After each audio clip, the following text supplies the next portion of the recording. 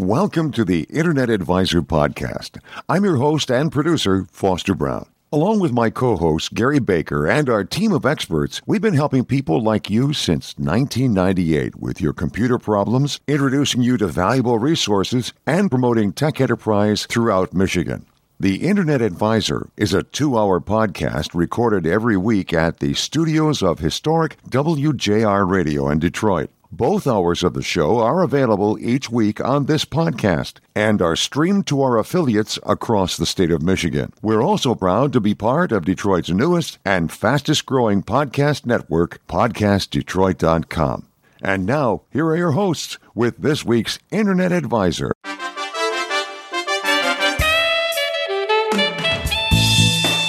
Welcome to the Internet Advisor, your place for answers to your computer questions since 1998, with your co-hosts Gary Baker and Foster Brown and their team of tech experts. The door is always open at internetadvisor.net on Facebook and through Twitter. But right now it's time to get you in touch with your helpful hosts on this week's edition of Internet Advisor. Welcome to the Internet Advisor special program. That means we've got a 3-hour show for you from now, 3 o'clock, until 6 o'clock this afternoon, and we are going to be talking all things computer. In this first hour, my co-host of many years, Gary Baker, and I will tackle some things like words out that Microsoft is trying to force people into installing Windows 10. What's up with that? We'll be talking about that and about Apple's big show coming up on the 21st in this first of our 3 hours today. Well, Gary, you know how they used to say in the there's no joy in Mudville? Oh, my gosh. No joy here either. That's what I mean. There's no joy in Lansing. There's in East Lansing. There's no joy in Ann Arbor. Oh, my goodness. At least U of M won the first half last night. They were ahead, 12 by 12 or something after the first half. If they could just have ended the game there instead of playing that second half. My. Oh, well. Well, folks. And what a loss for Michigan State. But what a, they did. What a season they had. Yeah, such a great job in the whole season. So they got to be proud, and our fans got to be proud of that. So our hats off to them. We kind of make that tip of the hat to them because in many ways our program, the Internet Advisor, kind of comes and goes like the sun behind the clouds during the sports season. At least that's our perspective on it. Actually, for all of our podcast listeners and for our affiliate stations, people that listen to us there, we're there, no problem. We're there consistently. Just WJR when they broadcast this MSU basketball, those big guys dressed in green, right? Oh, man. Next season, you'll be a humdinger with the Lions added to the soup as well. That's true. Yeah. But in any case, we are rejoicing over the fact that we're back with you, and we've got 3 hours this afternoon. And as just a sneak preview, in the second hour, we're going to be talking with the assistant provost to Lawrence Technological University about something that, believe it or not, we're 1 day away from spring, for those of you who are listening to us live right now. And not that it's going to change the weather very much around Michigan. But in any case, it's time, however, to start thinking about summer camp. That's true. I bet it was about this time of year that you used to think of summer camp for your kids. Yep, and getting them signed up, making sure that it didn't conflict with any kind of family vacation or other events that were going on. And that's what people should be doing when they talk about technology summer camps. That's exactly, and it's a little bit of a wrinkle on that because this is about technology these camps are focused towards science, technology, engineering, and math, STEM. Right. And it's for kids from K through 12. So this is the whole sweep. And there's some fascinating classes that are going to be put on for the summer at Lawrence Technology. And when Lisa gets here, we're going to have to talk to her about adding the arts, the design aspect, STEAM, and make it STEAM instead of STEM. So exactly. When you think about it, Lawrence Technology University, when you think about where they were, half a decade ago and where they are today, what a phenomenal success story for our community and for the kids that go there and graduate from there. Remember we interviewed the president when he came in? I'm trying to think of his name now. And then over the years, number of people. Oh, yes, a number of people. And it's just gotten better and better and better. And now they're giving back to the community. We'll have to talk more about it in that second hour, but we're giving They're giving back by helping the younger people, younger than college age, which is their market, right? And well, maybe it's their future market that they're marketing to. That's true. But by doing these summer camps and partnering with some of the other groups in the community, what a great story. So hopefully people that are listening will stay tuned for the second hour and listen to Lisa Kajawa then. And we're going to be talking about this little short fellow, this little short red fellow That's right. that they hope to run out of town, the Nain Rouge. Joe Bastian's coming in. Yes. He's got some exciting things to tell us about. And, when he's trying to, he's written 3 books, right? Right. The trilogy of the Nain Rouge, and now he's going to raise some money to put it all on the big screen. And my understanding is that tomorrow is the march. That's right. And so there are going to be probably a few supporters and detractors and a whole lot of detractors. So what the march starts, I'm not sure what time. Is it 1 o'clock? 12 o'clock, 1 o'clock, something like that, down at the traffic jam. Right at Wayne State University. In fact, just down the street from us. That's true, yeah. And 4 or 5 blocks. And they're going to go march down to is it the music hall, I think? They go down to, I thought the Mosaic. Oh, the Mosaic Temple. That's right. Because they were Masonic Temple. They were going to throw them into the river. That's what it was. People need to stick around and listen to Joe. But this is a 300-year-old tradition, basically, that took a little bit of a break for a number of years, and now it's back. And so people dress up and. The Nain Rouge, the Red Dwarf,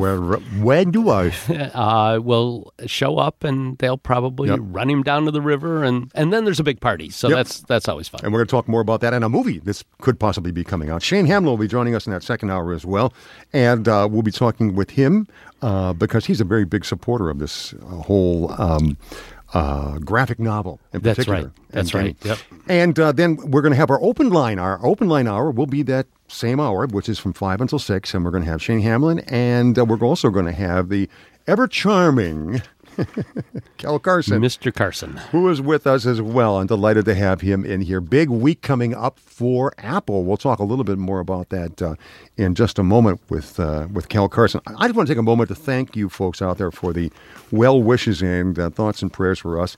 Both my wife and I were leveled last week by the flu. It came out of the blue and just blew me out of the saddle completely. Well, it was funny because you texted me just after I'd gotten on the road, and it's about an hour in from Ann Arbor, and I show up, and we're talking, and I'm looking around, and I said, Ed, you didn't bring Foster? And he goes, no.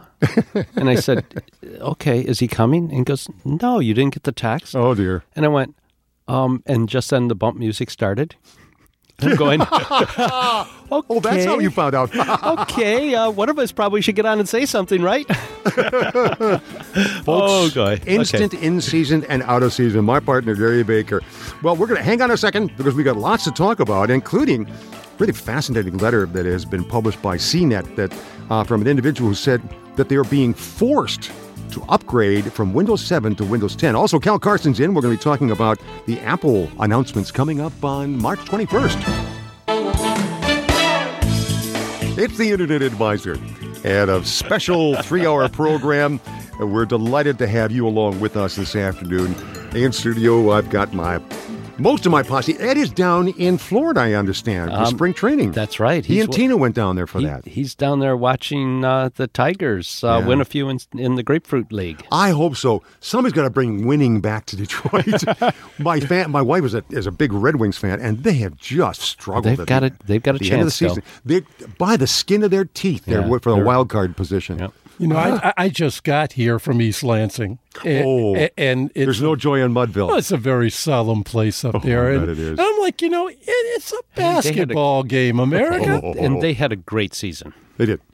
Right? And some great players. I felt sorry for Valentine. He had like 6 takeaways. Yeah, or giveaways, I should say. Yeah, he really wasn't takeaway. He never giveaways. He gave them away. They really nailed him. I mean, they dogged him and they made it happen. So the only real drawback, seriously, is that the amount of money that these kids could have possibly made had they've gone further into the Final Four. Yes. But I mean, they're not going to hurt. Valentine's still going to get into the pros. The other two can go over and play in Europe and pull in 100, maybe 200,000 a year anyway. They're good ball players. They're very, very good ball. And you're mentioning Europe is interesting. interesting because a friend of ours' daughter is a basketball player on a women's team at Oakland University. Oh, really? And she's so good. This young lady's been invited to the Combine, which is coming up. And Cal, to underline your point, what they said, and excuse the sports side folks, but it's fascinating because they said women's basketball is incredibly popular in Europe and around the world. And she could, for instance, end up playing for a very good salary for Turkey. You know, when you watch women's basketball, technically, it's so much better because they listen, they do what they're supposed to. You know, there's not as much improvisation as there is in men's, where they'll take a few more chances and do different things, but. It's like that in a lot of sports. Well, but women just listen better to the coaches somehow. With the exception of sport of love, then that way they don't listen to anything you say. They do what they want to do. Good point. I'm not going to touch that. Factors. I promise, Ginny, I won't touch that. Yeah, you got it. Hey, but since Cal, you chimed in before we get to whipping on Windows and Microsoft, big stuff coming up the 21st, which is Monday. From Apple. It's going to be their big event that they're announcing all sorts of things coming up on that. Have you heard of any? They do a couple big events a year, and this is, I think, the third biggest because I guess that's the right. biggest is Worldwide Developers, WWDC. Right, in the summer. Mm-hmm. And then obviously in the fall when they announce some of the new phones and whatnot. Yeah, the fall and the spring are mostly product announcements. Yeah. And then Developers Conference is product announcements along with innovations and new stuff that they're going to be doing. That's, to get the developers to create more stuff so they can sell more stuff. Think they can avoid the whole FBI thing? I don't think they are avoiding it, right? No, I think they're going to make some statement, but I mean, that's a problem. You mean during this thing? Yeah. Are they going to do it? Why would they talk about it? My gut would say no. They're not going to talk about it. No. Matter of fact, they will avoid it like the plague for anything else because they want your focus on the product. Well, that's what I mean. It's not the focus. Yeah. No, I agree with you, but I was just curious how they're going to dance around that. I don't think they'll mention it at all. And they shouldn't. This is about something else. Oh, absolutely. As you said, and it makes good sense, they're going to talk about things like their new 4-inch phone. What? Well, we're going the other direction now? A phone for little people? Didn't it work that way in the first place when you think about it? When phones first came out, they were really big. They were bag phones. You carried them around. Right. They were huge. Right. And everybody says, please, give me a smaller phone. And they got smaller and smaller and smaller and smaller. Then they turned into those flip phones that are the size of a chiclet. Remember how small the StarTAC was? Everybody wanted a little StarTAC. Let me get a StarTAC. I went through 2 or 3 of those things because the flip mechanism. Yeah. And then what happened, I think more than anything else, is that the visual screen came, and now the web joined the phone. Oh, then we have to be able to see what we want. And they got bigger and bigger and bigger and bigger, and now you got a phablet. Yeah, you're right. So the only direction to go is the other one, which is down to the 4-inch phone. Yeah, and the other thing is that I think this phone is more not for it's not like, I call it the second-tier phone of Apple. Mm-hmm. This is going to be more for, I get an iPhone 6 Plus, and my kid gets a 4. Mm-hmm. Or something like that. Or basically, really, it's going to be the other way around because the kids always get the better technology anyway. They usually do. But, I think it's going to be more of that type of situation because actually that 4-inch form factor was a great factor. It was. And I think they're just going to take advantage of it because they had the tooling pretty much in place for it, and they can just go ahead and make a good market out of it because, face it, if you make it any bigger, you might as well call the iPad a phone. That's true. That's true. You get to that. They're saying in some of the analysts that I see here that it could end up with a price tag around $350. And the thing about it is it's not just size. It will now have a lot of that advanced technology that is in the bigger phones. Right. The double touch, the Force Touch. The Force Touch on it. And some of the antenna technology and a few things that they learned with the big phones will now be down in that smaller form factor. So I'm waiting for the second version of the iWatch. Is that going to come out? What do you think? That's a good question. Nobody's talking about it. I'm thinking that's a September tool. Is it? Okay. And I'll tell you the reason why. It's because it's closer to Christmas, which makes it more of a marketable thing. So I think that's going to be a September tool. I think we're going to see some more software enhancements for it. Maybe in this announcement, but I don't think we're going to get a new watch. See, I'm waiting for that second version of the watch, and then I'll put a headphone, a Bluetooth headphone, in my ear, a really small one, not one that sticks out, but one that goes really into the ear, almost looks like a hearing aid. And then I'll be able to hear, and I'll be able to talk through the watch on my wrist, right? I won't have anything up above. Yeah. And while I'm listening, I don't have to have my hand up. And when I talk, I will, and it'll keep me from talking more. I'll listen more, right? Wait a minute. What's the whole purpose of having a Bluetooth if you're going to be putting your arm up to your wrist when you can just talk through the Bluetooth? Well, you can't talk. Well, because you know what, you actually make a good point. I don't know. The Bluetooth, oh my God! For once, I made a good point. This is great. I love this. Go ahead. There was one other. We time. have tape. I can't remember it. I can't remember what it is. We'll have to dig it out of the archives from about 10 years ago.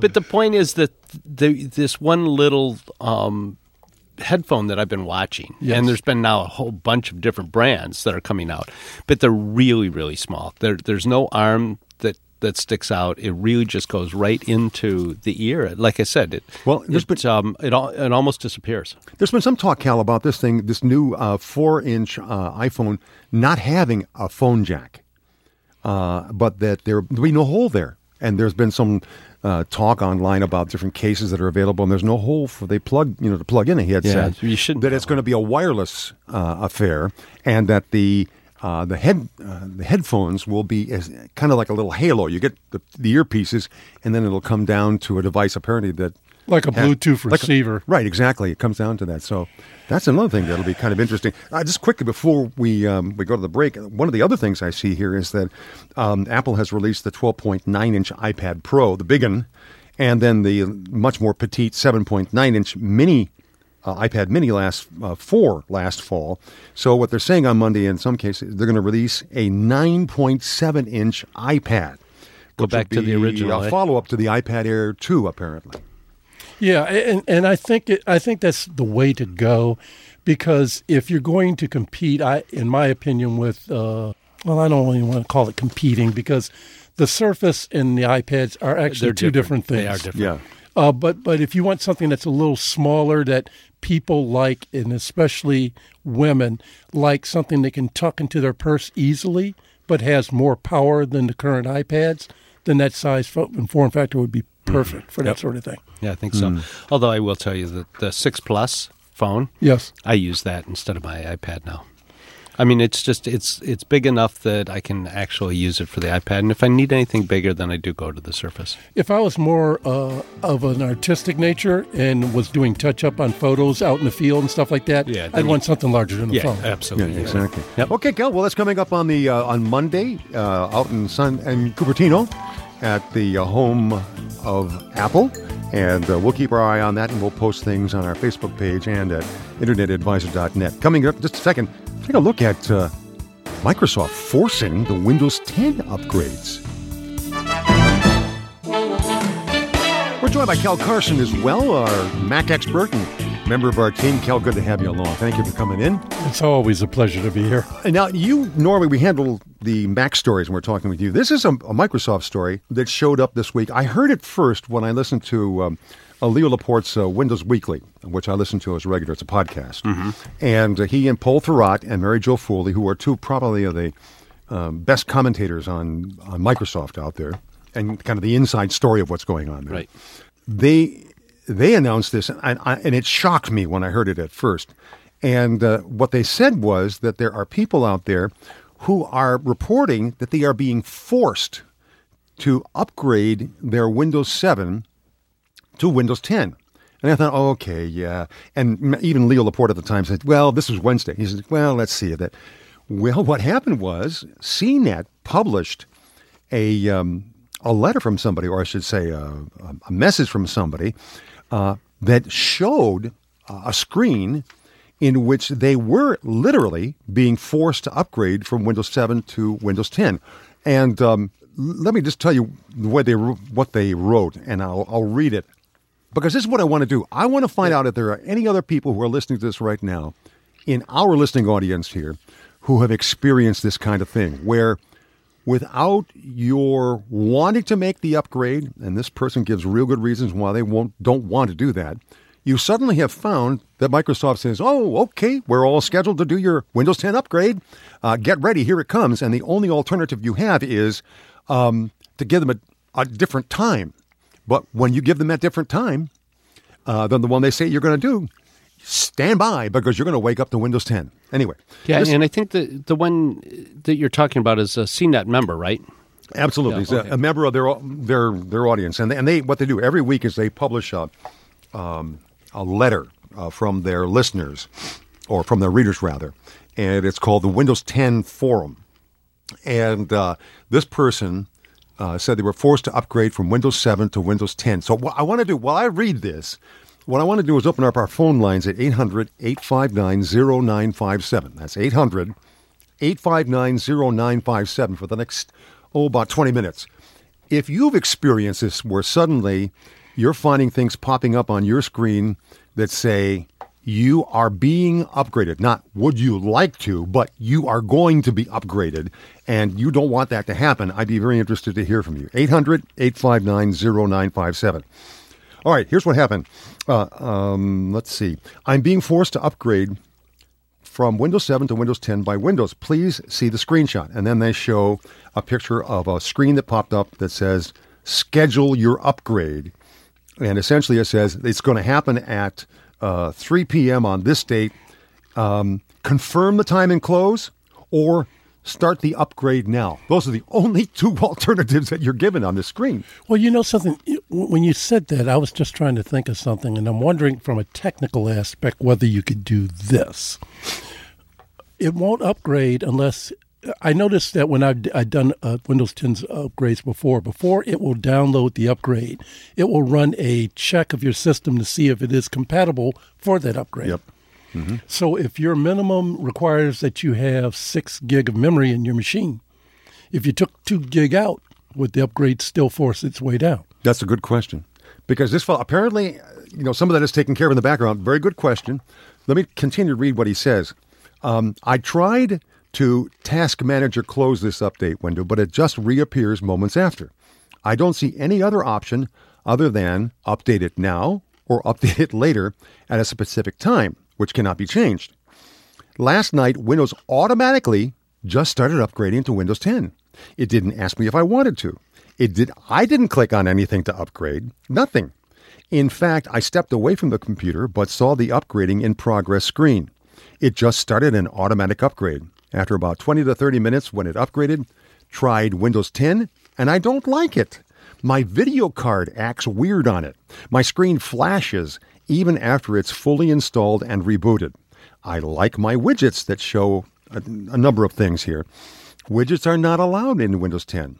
I know a lot of commands and locations for things in Windows 7, and I don't want to have them again. I have a feeling that more of my hardware is going to have an issue with Windows 10. After all these problems, I actually did a system restore to get Windows 7 back last night. Now today, less than 24 hours after the automatic upgrade, it's forcing me to upgrade again by only giving me the two options, upgrade now or upgrade at another time. I may upgrade to Windows 10 in a few years, but I don't want to be forced to do so now. Microsoft has been offering Windows 10 for free for a while now. If I had wanted it, I would have gotten it. I have seen the little window pop up saying, upgrade now for a limited time, almost daily. I see the advertisement on MSN's homepage to upgrade now. Shouldn't it be my choice, not forced, if I want to upgrade? They are only giving me two options, both of which is to upgrade right now or in a few days. No option to not upgrade or leave me alone. I'm frustrated. Any suggestions? So, wow. I do not believe that Microsoft should force people to upgrade from 7 to 10. Once they give you free 10, then if they want to take and adjust 10 by adding features, taking features away, sure, which they probably would never do, but they could add features. They can take Windows 10 will be the last thing that you will install as a complete version. They're just going to do what a lot of other companies are doing with their software, which is what Google does, right? It just every couple days to every couple weeks, they might take and change what they have out there, and they can do that because they gave it to you free. Yep. Right?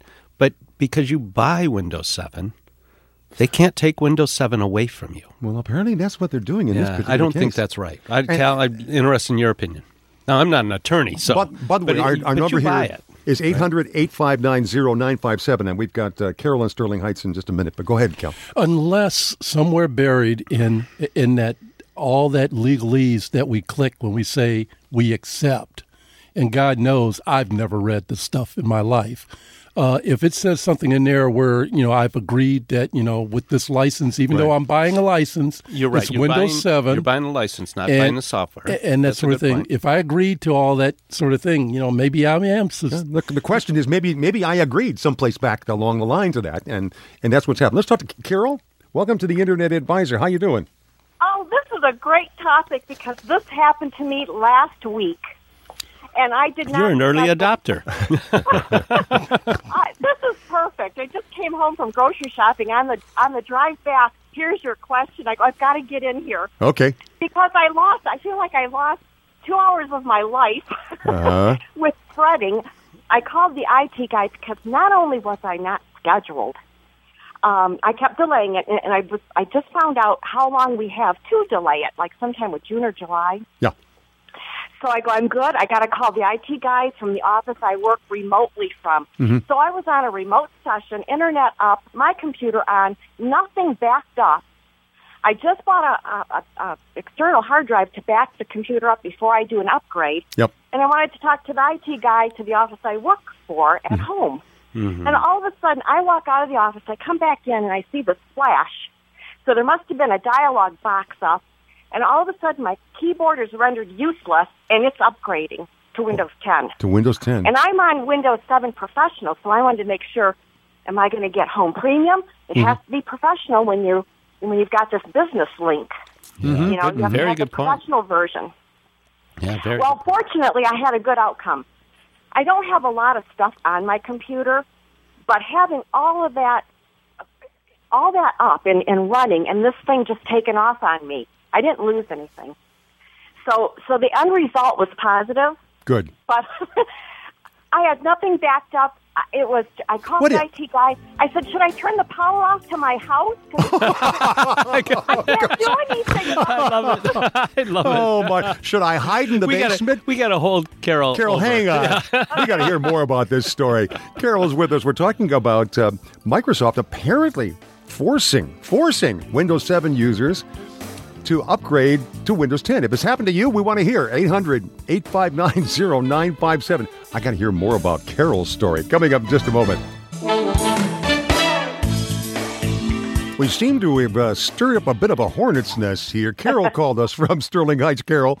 And this is not a sky is falling kind of thing. It's actually happening. By the way, this came from the CNET community. CNET is a major site for news about stuff that's happening in the Internet. And that's C as in Charlie, N-E-T. And the CNET community is they take like a letter or a message from one of their members in the community, and then what they say is, here's what they say, have you got any advice for them? And then people respond to it. Well, the member that called in says, I'm being forced to upgrade from Windows 7 to Windows 10. So what we've asked is there anybody else out there who has experienced this? And Carol, you said you did. Yeah, I don't win the lottery like I do. Yeah, I'm not that lucky. Like I said, I walked out of the room, so there was a dialog box that came up that might have said, giving you another chance, although maybe I used too many remind me laters, Stop me if you can kind of box, right? Well, that wouldn't be... But you know what? I don't know if there was a way to click on anything. It just said, flat upgrade. Okay, so I didn't see anything else. Have you gotten back to Windows 7? No, I kept Windows 10. In fact, I like Windows 10. All right. That's part of the problem, isn't it? We've been telling people. So it's not about Windows 10 or Windows 7 and having to keep Windows 7 because Carol likes it. I think some people have to get used to it. I like Windows 10. I liked it immediately. Mm-hmm. I thought that was great. And it's so much better for you. It's faster. It's lighter weight. Yeah. It's better security. I did take the tutorial at Micro Center just a couple weeks before all this happened. Okay, good for you. Good for you. Good for you. I was a bit more familiar with it, but I was concerned that because I was on Windows Professional that I upgraded to Windows 10 Professional, which I did. Carol, I looked up on the Internet. Just a quick question for you. Did anything happen? Just a quick question. Did anything happen to your computer? Was there anything that malfunctioned or doesn't quite work the same way now that you're on Windows 10? Not that I've noticed. Okay, because this guy, his video card went nuts. Yeah, but he could take and go to the video card manufacturer, download the new driver, and he would have a better operating system. So here's the real problem, I think. We're Americans. Nobody forces us to do anything, right? We're free to do what we want to. That's what I'm American, especially in this election year, God help us. And because we're Americans and because we have free enterprise, go buy yourself an Apple. They don't force you. Ooh, and there's competition, yes. Hey, thanks, Carol. We're going to check on some of the other people who have called in as well. Here's Maynard from Livonia. Maynard, welcome to the Internet Advisor. How you doing? Oh, fairly well, thank you. And you? Good. Well, you're doing well because I can hear you. Good. Yes, thank you. Yes, it's good that he's back with us and not in the hospital This sounds like we opened up Fibber McGee's closet. Maynard, have you had this experience of being forced to upgrade? Twice. Twice? Both of them on Windows 7 machines. Okay. What happened? One of them I allowed it to happen as an experiment. Oh, okay. But I actually stopped it before that. So what happened? Did it just suddenly started to upgrade, or did you choose that, or what? It started to upgrade. And so you decided, I did not choose that. and you decided you didn't want it for what reason? First of all, I'm running Windows 7 Professional on one, and the other one happens to be Windows 7 Home Premium, but I'm using Windows Media Center. Mm-hmm.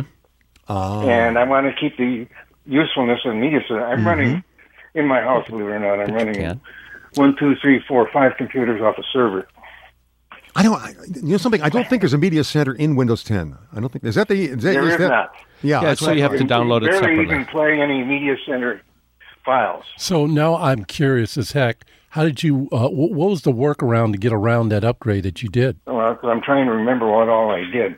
Basically, I managed to get into Windows Update, and I managed to. First of all, I rebooted the computer. Okay. Okay. And as it was coming back up, I went into Windows Upgrade. Update, or Windows Update? Oh, Windows Update, yes. Update. I went into Windows Update. When I went into Windows Update, I went back and did a search for available updates. Mm-hmm. And at that time, it came up as an optional update, of course, even though they were forcing me to do it. I hit it. Mm-hmm. I right-clicked on it and hit it. Okay. And it stopped. So run through that again quickly for me. You went to what the update function, though, right? Yeah, Windows Update. And what did you do in Windows Update? I did a search for available updates. I gotcha. Okay. And the Windows 10 update showed up in the search as a, I don't know whether it's optional, whatever the secondary update is. Right. And I right-clicked on it and I hit it. Okay. Mm-hmm. And then you... And after hiding it, it didn't make any attempt to upgrade me again. I gotcha. Because one of the things, guys, that I've heard is that you can go into on the control panel in Windows 7, and under updates, I believe you can get to in Windows 7. I haven't got it in front of me. But I believe that you can go for the different kinds of upgrades. And as a matter of fact, one of the people who answered, I believe, had something along those lines that you can change the recommended updates. And in other words, you can change the choices that are in there as to how you install updates. So I had done that. I don't not allow Windows to install anything automatically. Oh, so you had done that already? Yeah, that's the only reason I could stop them. Ah, and what is the setting there that you chose that allowed you that? The first setting is do not automatically install. Download and notify me. That's it. Okay, so don't automatically install. Now, you have to go into Windows Update to do that, right? That's correct. And then I went a step further because it was still sneaking around. Okay. And I had to go to the next one, which is notify me of updates. And let me install. Okay, and those are two options that you can choose when you go into Windows Update on Windows 7, right? And Windows 8. And Windows 8 as well. Okay, and Windows 8. I tried it on Windows 8 on you. That's important to know. Okay, so and you got to those through the control panel? Yeah, Windows Updates in the control panel. Okay, I gotcha. It's just amazing I left out the fact that I had already, way back when in my due to my paranoid nature, I stopped Microsoft from downloading anything to my computer until I see what it is. Okay, so that's your normal course of action. So that was really good that you were able to drill down deep into that and find those selections in there. What triggered you to go there? Did you read that from somewhere else, or were you able to find out that information, or did you just know it on your own? Kind of all of the above. Okay. Well, that sounds great. I do a lot of wandering around within my computer and messing it up, which is why I wind up backing it up fully every third day. In this particular case, though, you've given us, I think, for our listeners out there, this is the formula to get into changing those settings in Windows 7 and Windows 8, and talking about, not automatically allowing for the downloads, and then wanting to see what the download is going to be so that you have that control over it. And it seems to be... I don't have my computers in front of me right now. I'm away from home, but I'm just going from memory. Otherwise, I'd look at the screen and tell you exactly what it says. But that's the gist of it. Okay. And I would do that for anyone who has not been hit by this yet. Yep. Do that immediately. Excellent. Hey, thank you for that advice. It's excellent advice, Maynard. And folks, that is kind of what people came to in the article as people responded to that initial letter at CNET Community, was that you need to go into the settings on Windows 7 or Windows 8, remove that automatic upgrade, and then also check off the box that says, I want to see what's coming down. That's an upgrade, and then I want to have the choice of what to upgrade it. Because in this case, if it's automatic, it may do what it's done to these other people. Stop it from automatically doing it, and then go do it anyway, because Windows 10 is so much better. Okay, thank you so much for this hour. It's been a fascinating hour, and I think at the very end we topped it off with a really good answer to the problem, because that seems to be working for the folks on the forum on CNET as well. Hey, this is just hour one. Coming up the next hour, we're going to be talking with the folks from LTU, Loras Tech University, about summer school. You're listening to a podcast of the Internet Advisor Show. To see the show notes for this program, visit our homepage, theinternetadvisor.net. You'll discover past podcasts, our free toolkit with software to clean up your computer and keep it running strong, and many other resources. You'll also find links to mitechnews.com, our co-sponsored weekly tech and entrepreneur newsletter, edited by Mike Brennan. If you have a question for our hosts, just click the contact button on the homepage. Now, let's get back to the second hour of the Internet Advisor. Hi, this is Foster Brown. Welcome to the Internet Advisor. We have 2 hours ahead of us, and in this hour, we're going to be talking about having fun in the summer sun. For your kids, okay? The rest of us will just be glad to have summer sun back, and it's coming. It's coming eventually. Also, in our second hour, which will be from 5 until 6 o'clock, we'll be answering your questions. Shane Hamlin's with us. By the way, he heard from Microsoft about that change that was coming, and he'll have a special word for us about that as well. Welcome to the Internet Advisor. A whole bunch of people in studio here. We're having a lot of fun in between time. Cal Carson's with us as well, along with Shane Hamlin. Shane, good to have you with us. Hello, how are you? Shane, you at your business, and I wanted to have you chime in on this quickly before we get to our guests who are in studio and we're going to be talking with the rest of the hour. You ran into this business of the Microsoft forced updates. Correct. You went ahead and called Microsoft. Yeah, I wanted to find out because I had customers saying, hey, overnight, and I woke up in the morning and I've got 10. And I said, no. I said, that's not going to happen. I said, you must have done something. And they said, no. Nope. So I got on the phone with Microsoft. After several attempts to finally get someone here in the States, they said a long time ago when they first announced that Windows 10 was coming down and rolling down, they asked you if you wanted to reserve your free copy. And a lot of people said yes, and that's what it's kind of triggering that. Oh. So they're getting back to those people. I do remember that. And I'm finding most of the people that are getting forced upgraders are older folks, and they may have not remembered. Well, listen, okay, I'm an older folk. Well, and apparently that's my problem. I didn't remember that I had said, I'd be interested in it. Let me know. And that's what's happening. Actually, as you know, the machine that we bought for Ginny at your shop already has Windows 10 on it. It did. She's been using it and enjoying it, so that hasn't been a problem for us. And I tell the people that did get forced, we'll do this quickly, if they did get forced to upgrade, roll with it. It'll be okay. The world isn't ending. You're going to wind up eventually having a better operating system. Okay, but me and Foster were talking about this earlier. Mm-hmm. It checks to see if you have all the requirements for 10. Correct. So let's say 10 requires 6 gig of memory. If I pull 2 gig out, will it not load? If it ran a scan again, but it already probably scanned it once before and said, you got 6 and I ain't buying it. Okay. I wouldn't trust him either. So. It says, He's Cal. a Mac user. You can't trust him. It says, no, Cal. Right across the But street. just like I said to Gary, you know something? You click something and you agreed to it and you didn't read it. And we never do. Who does, right? We never do. That is a general problem. I want to introduce somebody else in studio here, an old friend of ours, Matt Rouge. It's so good to see you. Well, I'm happy to be back. Thanks. Thank you so much for joining us here at studio.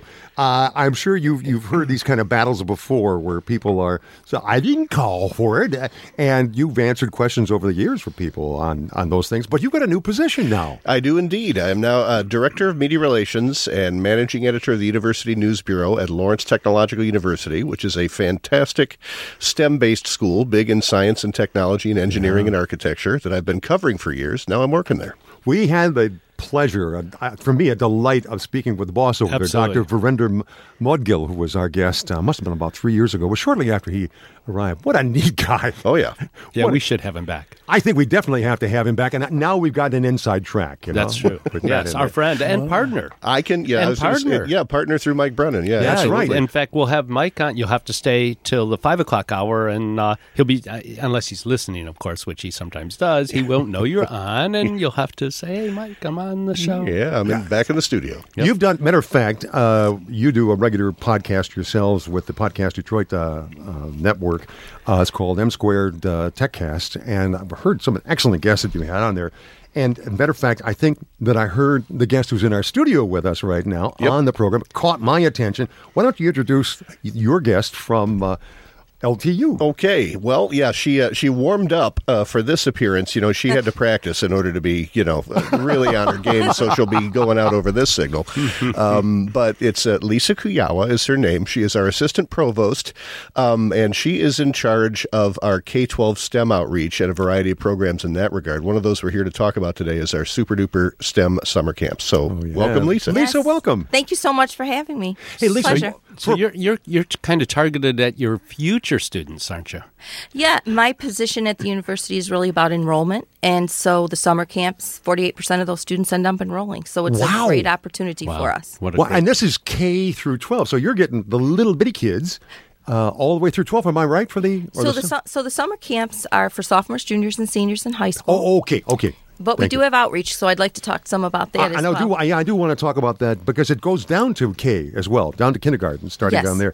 And just talk a little bit about STEM for a second before we get to this first break. What is STEM for people who are listening? Why is it important? So STEM is very important. They're the jobs of the future.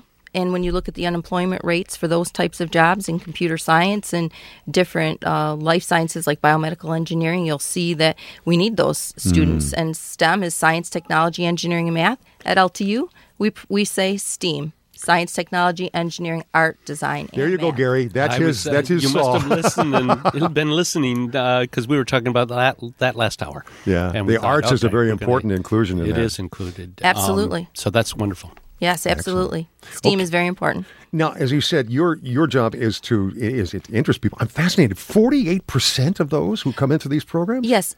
As parents, which I'm sure many of us are in this room, parents want an educational opportunity for their son or daughter. And for a sophomore, junior, or senior, exploring their passion, that's what these summer camps are all about. We started with 3. We have 30. Over 500 students come to the camps. Over 250 of them are out-of-state students. And it really does give them 1 week length of an opportunity to understand that field, that career, and it explores do I really want to be an engineer? Do I have that skill? Do I really think design is more my passion? And in the end, they figure that out. That is really fascinating. I know Mike Brennan, who we've taken his name in vain any number of times, wrote an article called "Having Fun Learning at Lawrence Tech Summer Camps." And he's got some neat things like a forensic summer science institute. I want to do that one.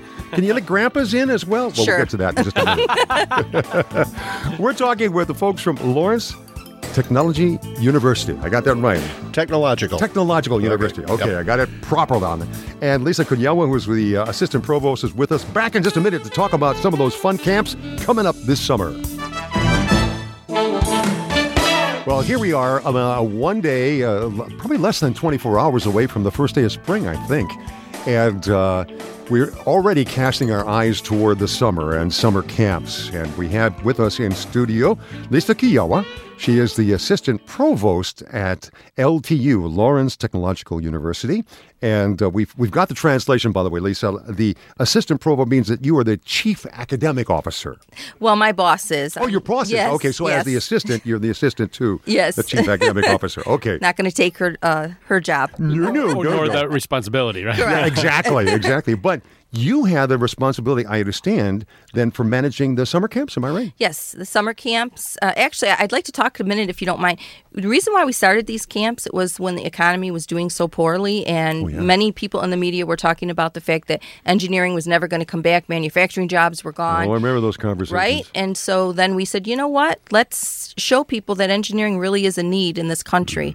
And so we started with 3 camps, and now we have 30. Wow. And it's been a great way to showcase the kinds of degree programs that are at a STEM-focused university like Lawrence Technological University. So, Lisa, from these camps, have you ever made a study to see how many kids actually went to the camp and then said, hey, I want to go to LTU? Yep, 48% of those students will end up enrolling. Students who had no desire or even thinking of Lawrence Tech as an option for them, and why? My strong belief is we have great faculty.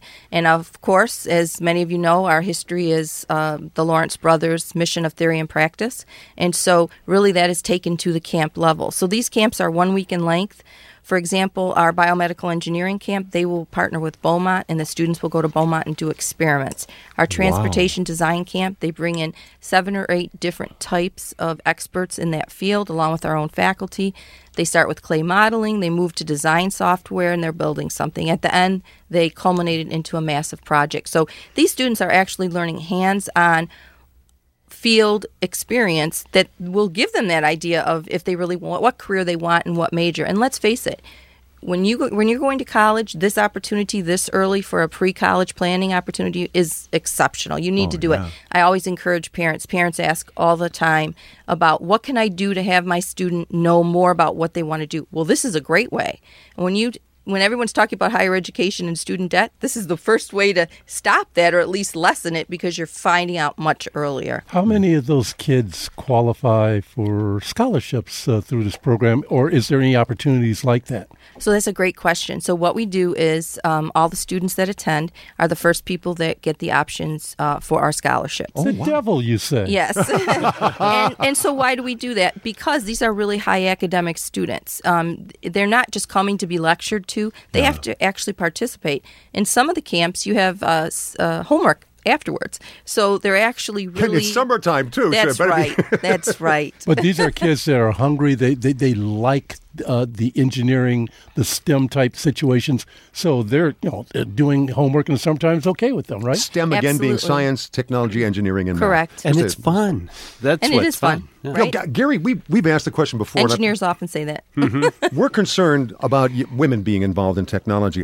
What's the percentage of girls that you find participate at LTU in the summer camps? So that's a great question also because it's improved dramatically.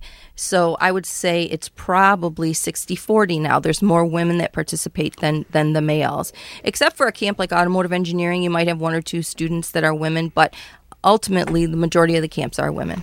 Yeah, let me just interject here 2 things. One of the things that I thought was the coolest when I was writing the press release for these summer camps is at the biotech camp, the kids actually do gene splicing in bacteria. No. I mean, can you imagine? Yeah, you're a 10th grader and you're doing genes. I don't know what you were doing in 10th grade, but it wasn't that. Yeah, it certainly wasn't that. And the other thing was the really big growth area for women for us, one of them anyway, is the biomedical program, which is now just about 50-50 at Lawrence Tech. And that's true at a lot of places, but it's been true for us. It's interesting. One of my daughters just got her doctorate in in research, and she was a research scientist now with the VA.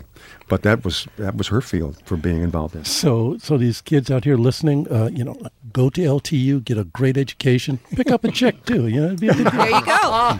That could be our new marketing strategy. I'll talk to Dr. Modgill when I get back. And a smart one too. Let's talk about some of the camps that are available. Just as before, what I want to do, and Cal mentioned this, and we will, folks, before we get out of this, talk about some of the practical things about signing up for it and where people go to get that kind of information. But let's talk about some of the other camps. You mentioned the biotech camp. What are some of the other ones that are out there? So one of the ones you mentioned before the break was the forensic science camp, and that is actually, that fills up so quickly. I imagine. And that is almost like a CSI workshop. And the students, they do experiments on deceased animals. They set up crime situations with the animals all over campus, and students love it. And we have 2 really young faculty members who are just exceptional, and they do a lot of research in this area, and so they're in charge of the camp. So that's one of them. Architectural engineering is another one of the fastest growing programs at LTU, along with, as Matt said, biomedical engineering. So the architectural engineers go out to different sites during the camp, and they begin to build different things based on architectural engineering principles. So every one of them is different, but all of them are really a great opportunity for young people to get involved in STEM. See, one was called nanotechnology camp? Yes, everything's small, nanotechnology. Itsy-bitsy things. Yes. Okay. Now, do you have a camp in, we talk about STEAM, and that's the arts. So I know, like, if you start talking about stuff like what Apple was doing, Steve Jobs, industrial design, the taking the new innovation and making it look really slick and pretty. Do you do any camps in that particular regard? Yes, we have a whole variety of camps in architecture. So one is industrial design, where they take a variety of things. Some are technology-based, some are transportation-based, like automotive or trains, and build things and develop project-based learning in regards to those areas. Yes.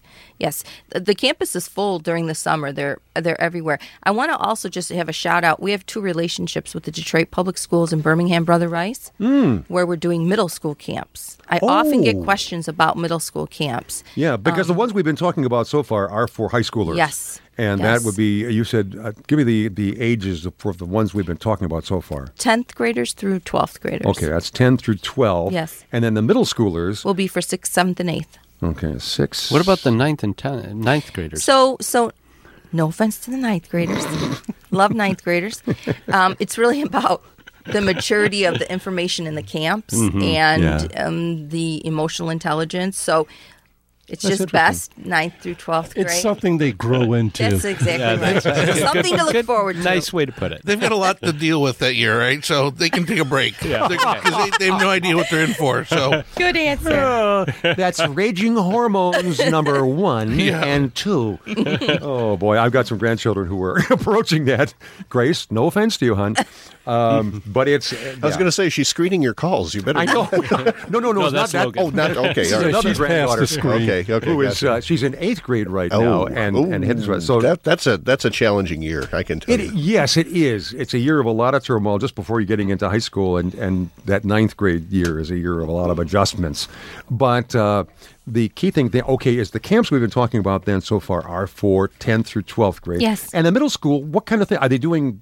Things like this, but are they different at LTU as well? Okay, so for the middle school, yes, the DPS partnership we have is called the Blue Devil Scholars Program, and it is a partnership with Samson Weber Leadership Academy and Northwestern Collegiate Prep, and it's a variety of different things focused around STEM. We do professional training, our faculty with their teachers. We have them come to our campus for a variety of things, but we are going to do middle school camps on our campus in math, science, technology, engineering, art. Okay, this the summer. whole STEAM Yes, range. Excellent. Absolutely. And it's based on the curriculum that those students need to know. So it's whatever the common core that they're working from. And go ahead. So that's going to happen this summer, and we're going to put that out on our website as soon as it's ready. Excellent. Okay, when we come back, I want to take care of some of the practical details for people who are listening, their grandmas, grandpas, aunts, uncles, dads, moms, so they can get going on this, because I know this is not too early to get your kids involved. We'll close in May, so. We got to get this going, folks, and we'll do that in just a minute here on the Internet Advisor. As we're coming back, I want to say thank you very much to Mike Stett and Logan Standifer and Rich Lusinski, who have been the folks behind the glass helping us to keep this merry menagerie alive. And thank also Matt Rouge, who's in studio with here. Matt, thanks so much for helping us to arrange this conversation we're having right now. That's an old friend of ours. He's now the Director of Media Relations at LTU. Yes, I am. I've been there. I've been there all of 6 weeks now, so I'm kind of a veteran there now. So, what the heck? No, we had two people in the marketing department, marketing and public affairs department. They had two openings in the past year for the first time in like 10 years. So Wow. That'll tell you what kind of workplace it is. People don't want to leave. I understand, and you're doing a great job. And thank you very much for bringing Lisa Kuyawa, who is the Assistant Provost for LTU, is in studio with us right now. We've been talking during the last part of the hour about summer camps at LTU, and we've been talking about the content. Again, the focus for the campus this summer, and these will be when? When are these going to be taking place? That's a great question. So Press the button there. There you go. We got it. Apologize. The first week starts June 20th. Okay. Next one is July 11th. Next one is July 18th. And the next one is July 25th. Okay, so there's definitely June and July Yes. will be the main months for this. And if somebody wants to have, get more information about this to get their child involved in it, let's talk a little bit about some of the practicalities. What are some of the costs in sending a child to a camp? So we have two kinds of costs. If you want to be a commuter student and just come for the day and then leave, that's one price, and that's roughly about $500 with lunch included. And then if you want to be a residential student where you stay on campus, that's about $700. And at night, we do a Tigers game, we go bowling, we do putt-putt. The students get that educational opportunity to see what it's like on a college campus. Okay, so if they live in the dorms, that is a lot of fun. Yes. Great. So that's something really to think about, especially for somebody, let's say, who is a junior or a senior, are going into those years in high school in the next year.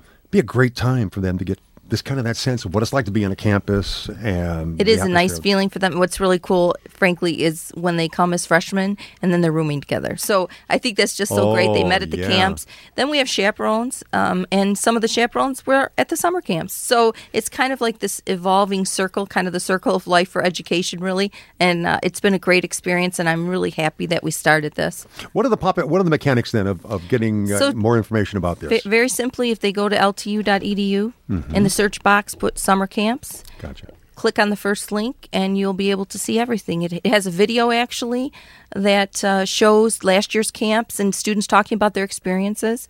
The forms are there. It has the descriptions, the dates, the times, the costs. Everything is right there. And my email is on there as well. It's lkujawa@ltu.edu. Always religious about answering my emails, particularly from parents. So please call, email. We're happy to have you. I love it. A really personal connection with that, Lisa Kuyawa. That's going to be for the summer camps. They're on campus. And how many of them they're going to be there? You mentioned, was it 4? There are actually 30 camps. Oh, 30 camps. I'm thinking of the sessions. There's 4 weeks. Those different things are different sessions. Yep. Gotcha. Okay. Hey, Lisa, question. If a kid is really, really smart, but they don't have the economic means to get to the camps, is there any sort of way where they can get support for that sort of situation? Or is there anyone out in the listening audience that might want to do that sort of thing for a kid? Yes, I'm so glad you asked me that question, because this is really the most important thing, I think, when we talk about the camps. First of all, there's discounts on that page and when you click on the summer camps, there's discounts you can earn to lower the price. Secondly, I always tell parents, we will work with you, because we really don't make money on the camps. It's not our intent. Our real intent is to get students engaged in STEM, for them to see the great degrees that we offer at Lawrence Tech and show them what great careers. I'm just going to digress for 1 second.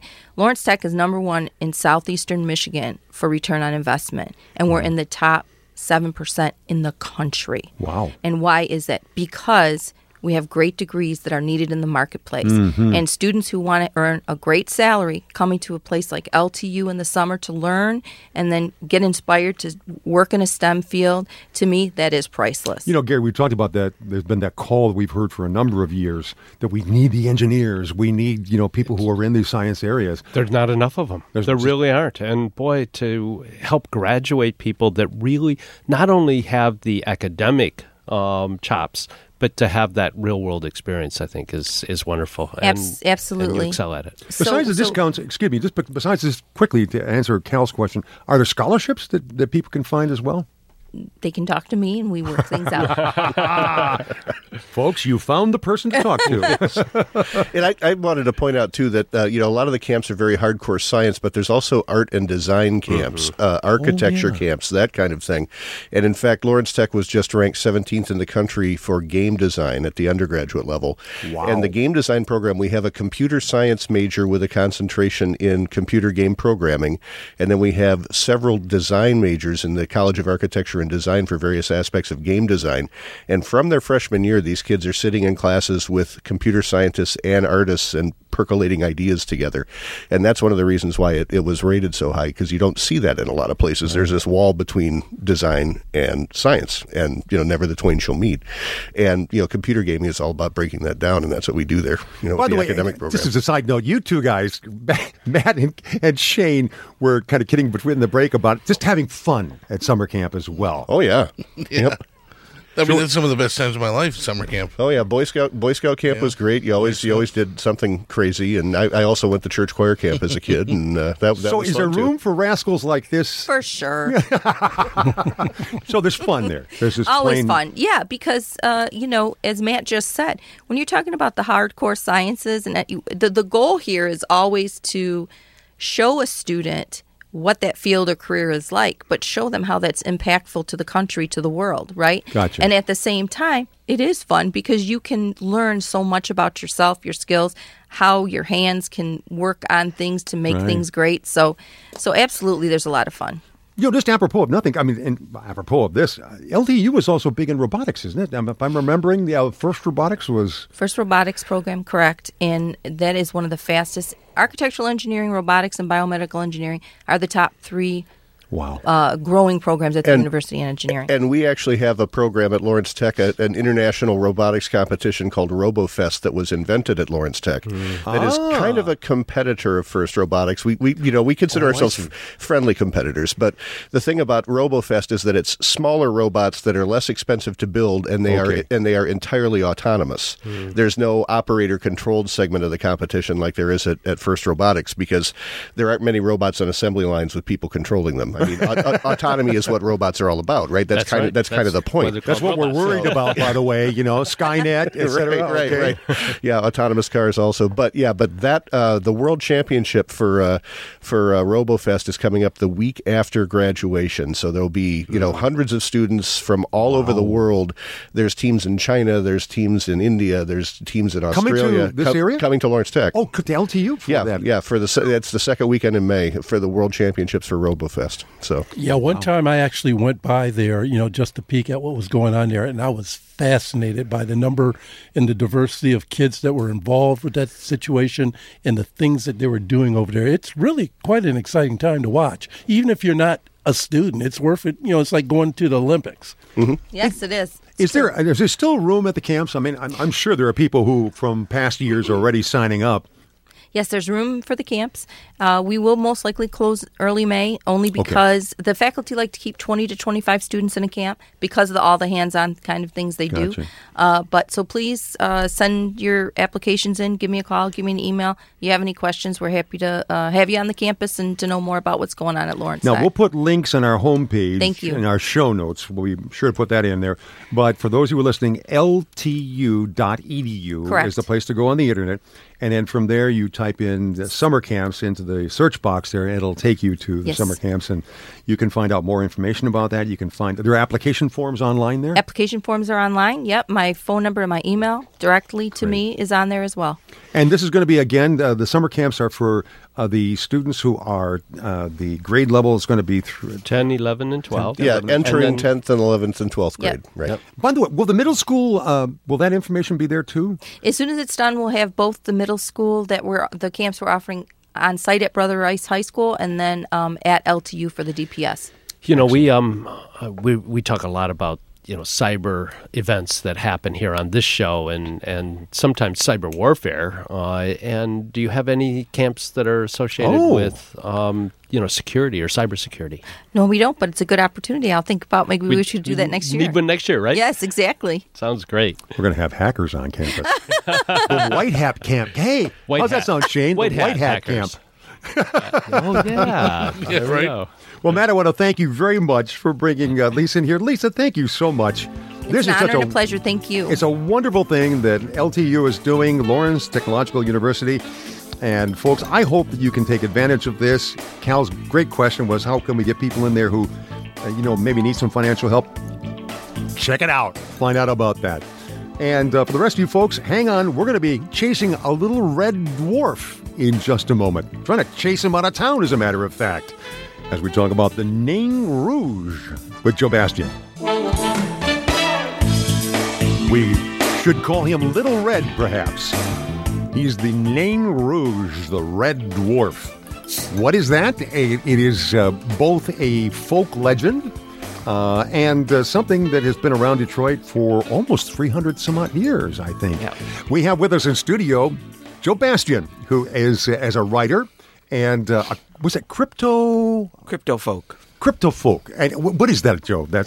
Well, Carl and I came up with that term. Carl Winans and I are co-owners of Folkteller Publishing, and crypto folk means hidden stories. And okay. Yeah. So one of our goals is to take these regional urban myths that often only stay in the region and to share them with the world. And this story, just to give a quick thumbnail, Carl. Maybe you can give a quick thumbnail about what now you illustrated, am I right, or did you? Nope, I'm kind of Joe's creative partner. So Joe's doing a lot of the writing.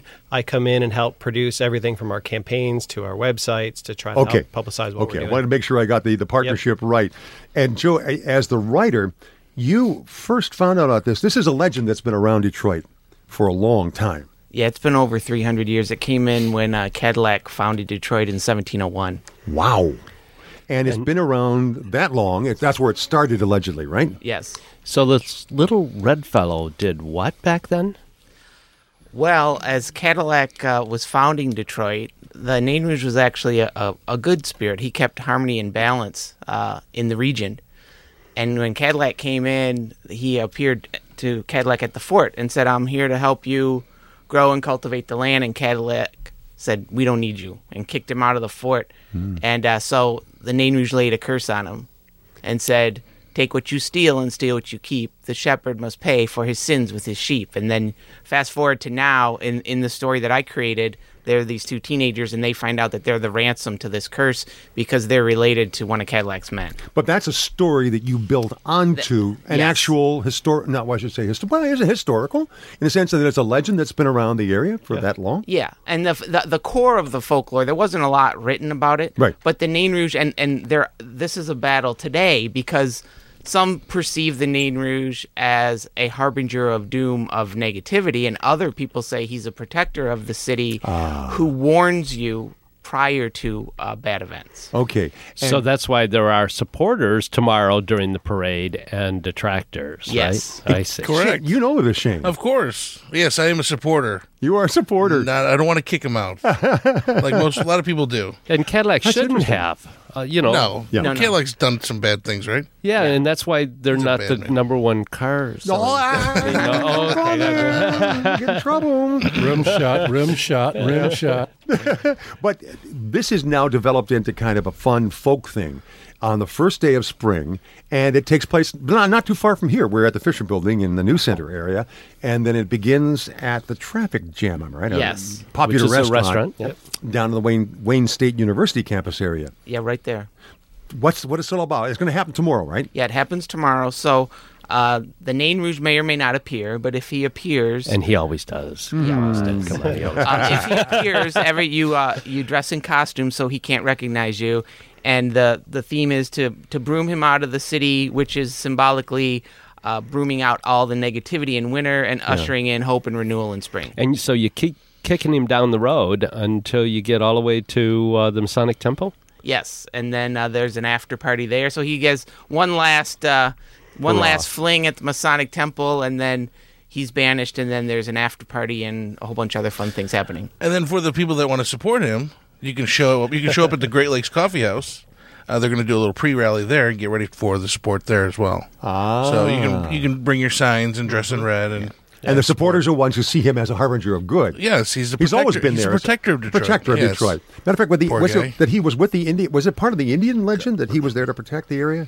It's a combination, if you go back and look, it's a combination of the French and the Native Americans that were here. And yes. And what's interesting about folklore and urban myth is it's always being reinterpreted. Mm-hmm. So this was a myth that had been lost really for centuries. Yeah. And when I started writing the first book back in 2008, 2009, Francis Grinow, who heads up the parade, he was actually bringing that back. And the parade and the march, they used to do it at St. Anne's Church as a spring festival 150 years ago. So he found this in the old archives, and so it was a kind of kismet that we came together. So it's been lost for about 140 years and then rejuvenated again. Yeah. Now we're also talking. Well, this is this festival to take place. A lot of fun around spring finally coming and some of the symbolic action. But there's also, you guys, Carl, have now taken this a step further to do something in terms of a film. Yes. So we are getting ready to produce a short film based on a prequel, a screenplay that we have written that's basically a prequel for the graphic novel that we kickstarted a couple of years ago. Mm-hmm.